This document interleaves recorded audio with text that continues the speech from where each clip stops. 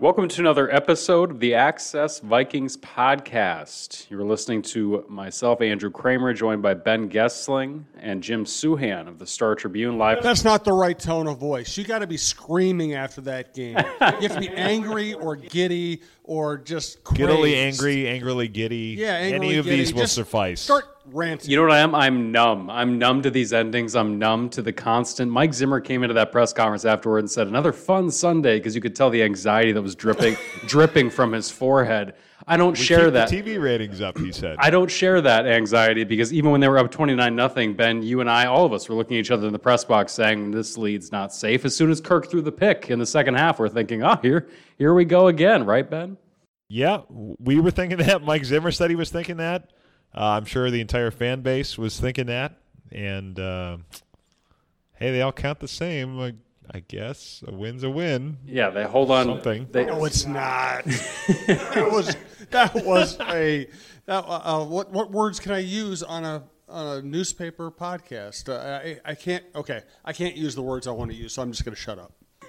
It was, as I wrote after the game, they are closer to a playoff spot than they are to the types of decisions they would have had to make tomorrow if you lose that game. But boy, oh boy, if they in the same week lose to the winless Lions and then come home and blow what I think Fox flashed during the game would have been the biggest blown lead in a regular season game in NFL history, I don't know how the Wilfs would have watched those two games in the same week and not done something. Yeah, and Jim, is there a game that's better emblematic, I guess, of their entire season in terms of one half, you see the potential, you see them getting after Roethlisberger, you see Cook running wild, and then the next half, it's the corners getting beat and Kirk turning the ball over. And that's the thing. It wouldn't have been just blowing a 29-point lead. Because we all know there are fluke plays in the NFL, and there are trends, and there are teams getting hot at different times. This was building a 29-point lead late in the third quarter by physically demolishing your opponent, running through them, running over them, not allowing them to function on offense, dominating the line of scrimmage on both sides. I mean, that was not a – it should have been like, what?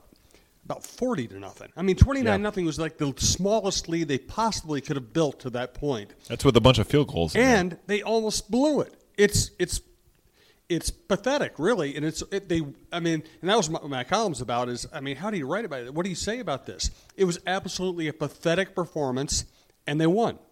And they're in the playoff race. Yeah, I mean, in the first half, they kicked a field goal on the one where Cousins ended up making like a 65-yard throw to the back of the end zone. I mean, a ridiculous throw. Beyond two defenders, Jefferson can't come down with it. They kick a field goal there. They had one where Cousins hit Jefferson in the hands in the end zone as he got drilled. There were a couple other – there were a lot of balls that went off Jefferson's hands tonight. But, yeah, if a couple of those come down, you're talking probably gets to 36-0 or so. 36, something in there. Yeah, I mean, you're 37, whatever. Yeah, you're pushing it even further out of reach. And, I mean, Dalvin Cook at halftime, he had more yards in the first half than any running back in NFL history, or not NFL history, in Vikings history. Breaking Adrian Peterson's record, was on pace to have more yards in a game than any running back in NFL history, which would have also broken Adrian Peterson's record. They do that, and it still comes down to the final play of the game. And the final play of the game where the opposing receiver, tight end, had the ball in his hands in the end zone. I thought initially that he caught it. I did too. And then Harrison Smith punched it out. Yeah. But And the way Harrison Smith threw his helmet at the end of that, it was the same end zone where Stephon Diggs throws it at the Minneapolis Miracle, and it seemed like the same different relief. emotions behind that. You know, it seemed like the same relief from Harrison of like, we closed this game. Oh my God, we actually closed a game, because that impending doom was not just felt by fans and media. It was felt by the players on the field and thinking, here we go again. Harrison had a look on his face after that. What's the Lethal Weapon line? I'm getting too old for this ish. Bleep. The look on his face said that to me. Look, he's Danny Glover out there saying, Yes. Riggs. Getting too old for He had this. a look on his face like, I can't do much more of this. I like that. I think, Dalvin Cook was running wild. That 29-yard touchdown, he wasn't even touched. It was a counter run where he just goes off the edge. He had a 40-yarder where he felt like he wasn't touched on that either. All these runs, it just seemed like he was able to pop them off. And Mike Zimmer credited that to, just kind of instilling that fight in his offensive line and team. But this Steelers team looked like a team that was coming fresh off a very physical and emotional win against the Ravens. And the Vikings looked like a team that was coming off an embarrassing loss to the Lions and wanted to prove otherwise. That first half looked like, Pittsburgh had no interest in just being here for that game. The second half, though, the way that came undone for that game, it to me showed why Mike Zimmer was so passive in Detroit, the way that they almost blew this game, with how bad their corners were. But Bashad Breeland intercepts Ben Roethlisberger, has a smile all over his face. That soon dissipates somehow. I don't know if he got hit in the gut or what, because I looked down to the sideline. He's vomiting in a trash can, and Chris Boyd's in the game getting beat downfield. Soon after, taunting James Washington, the guy who had just beaten him, after tackling him for a loss that would have forced a punt. Instead, it sends the Pittsburgh Steelers into position to score and really kind of kickstart that comeback.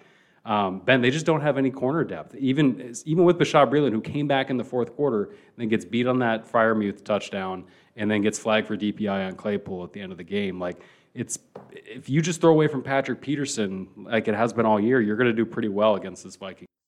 Yeah, I was going to say there's a lot of the second half of that game that I did not see. There's a lot of the fourth quarter that I don't see every week because I'm trying to mash out a game story. And in this one, you have the very enjoyable task of filing at 9:45 for the state edition. So the Star Tribune's readers in Greater Minnesota will read a very different account of this than was there in the end. But at any rate, I didn't see in what I saw of the second half, I don't think they threw at Patrick Peterson much at all. There was the one touchdown over him. I believe it was James Washington, and it was. I only remember this because it was right after I made note of how they weren't throwing at Peterson, and then boom, they threw at him. But you're right. That was like the one. But most of the big plays were Breeland or Boyd. I don't think Mackenzie Alexander as much. I think he had a couple missed tackles, but it was the rest of that secondary that they decided to go after, and you see why, again and again, that people do that. It's just find those other corners, throw at them, and go to work there. Yeah, Jim, Mike Zimmer had a line about this defense. I don't know if you caught it afterward that, to me, said a lot about how he feels about it. He said, I looked out there at one point, we have Michael Pierce, Anthony Barr, Dalvin Tomlinson, Eric Hendricks, and he just goes, and that's what I felt it should look like. And basically just saying as if, like, these are the guys that, like, I feel like I envisioned having on my defense. I didn't have them. That's why it was bad. That's why we're now good, basically. And they're not good. He almost not wearing that kind of, we haven't developed any depth on this team, right? Yeah, and by the way, they haven't been good. They just lost to the stinking Lions, and they just almost blew a 29-point lead in about the team that tied the 17 Lions. minutes. I mean, I don't want to go down the parody road where everybody's kind of mediocre, but I mean that's the thing is that this is not a good team. They are 6-7. They're 13-17 since that New Orleans victory. They almost just blew this lead, and they get to pretend like they're playoff contenders. Mathematically they're still in it. I just don't believe that this team can go to the playoffs. I just don't believe it. Well, Zimmer had, I think, what ended up probably being the thesis statement of the season afterward. He said in the first half, that looked like a team that could beat anybody. And in the second half, that looked like a team that could get beat by anybody, which I think is pretty much this team. It reminds me of, like, if you're looking to buy stock in a company that you say on its face, boy, this company's in great shape. This is a big business, and I definitely want to invest here. Like Blockbuster Video circa 2005 or something. Like, oh, yeah, this is a big company.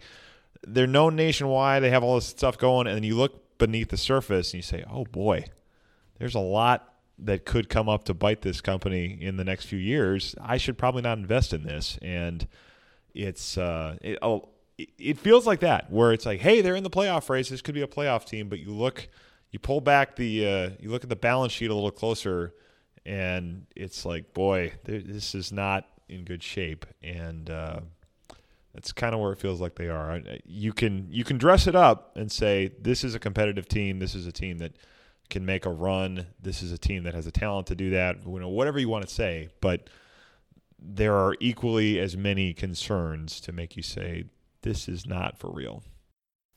And I don't know. I don't think Cooper Rush can beat this team twice in one season. Ben, you started off the podcast by mentioning that we were this close, if they lose this game, blow a 29-point lead, to talking about them potentially have to making quick decisions. Does this just prolong the inevitable after a loss to the Lions? That's just not. It's not going to go away. Even if you win a couple games and try to make a late playoff push. Yeah, I mean you're still in a spot where you have to win 3 of your last 4 2 against the Bears, 1 against the Packers, 1 against the Rams. So, I mean, I think short of consistency that we have not seen from this team, we're going to get there anyway, because I don't think this group stays, or at least Mike Zimmer doesn't stay if they don't go to the playoffs. Now, if they would have lost tonight, do they make the switch? I think you certainly could be justified in it. There's this new rule that we should keep in mind that teams can start to interview coaching candidates with 2 weeks left in the regular season if they fire their coach by that point. So if they were to be out of it by December 27th, the day after the Rams game, that would be something to keep an eye on. There's a lot of chatter that we are headed for some type of a reckoning. I think they're going to have to make the playoffs. They may have to even make a little bit of a run to avoid that. But, man, you talk to people and it starts to seem more and more and more like some type of a decision is coming. And I think there's a very good chance after the season without a playoff berth, they're talking about hitting the reset button. I guess that's the interesting part to me is that after a loss like that to Detroit, after what we've seen through Mike Zimmer's in-game management decisions with the roster or just kind of how he's managed it in terms of injuries and all that stuff, is a playoff berth even enough to save it at this point? Like it's 8 years, and at that point would be how many playoff berths? It would be 4 and 8 years. But if it depends, I suppose, what they do with it too, right? I mean, if they go in there and get beat, then you're saying keep us around for year 9 when we'd had 2 playoff wins in that time. Yeah, because Jim, as much as you want to say this isn't a playoff team, it could very well be a playoff team in the NFC. I guess so. I mean, they lose the tiebreaker to the 49ers. The Eagles and the Washington football team are both pretty competitive right now. There are a bunch of teams. Washington's got a better NFC record. Yeah, and there are a bunch of teams that are sitting there at 5 wins going into this weekend. They're not good teams, but inevitably 1 or 2 of them are going to win. I just think the numbers are against them. So they could beat the Bears twice. That gets them to 8 victories. I don't see them beating the Rams. I don't see them beating the Packers in Lambeau. As long as that game means something to the Packers, it's going to have to because of seeding. And this team usually doesn't play well in Chicago, and particularly on Monday nights in Chicago. So, I don't know. It's going to be cold. I think it's going to, I thought all along this is a 7 or 8 victory team. I still think that, and I still don't think that gets them in. If they do get in, then they get to take a big swing at somebody.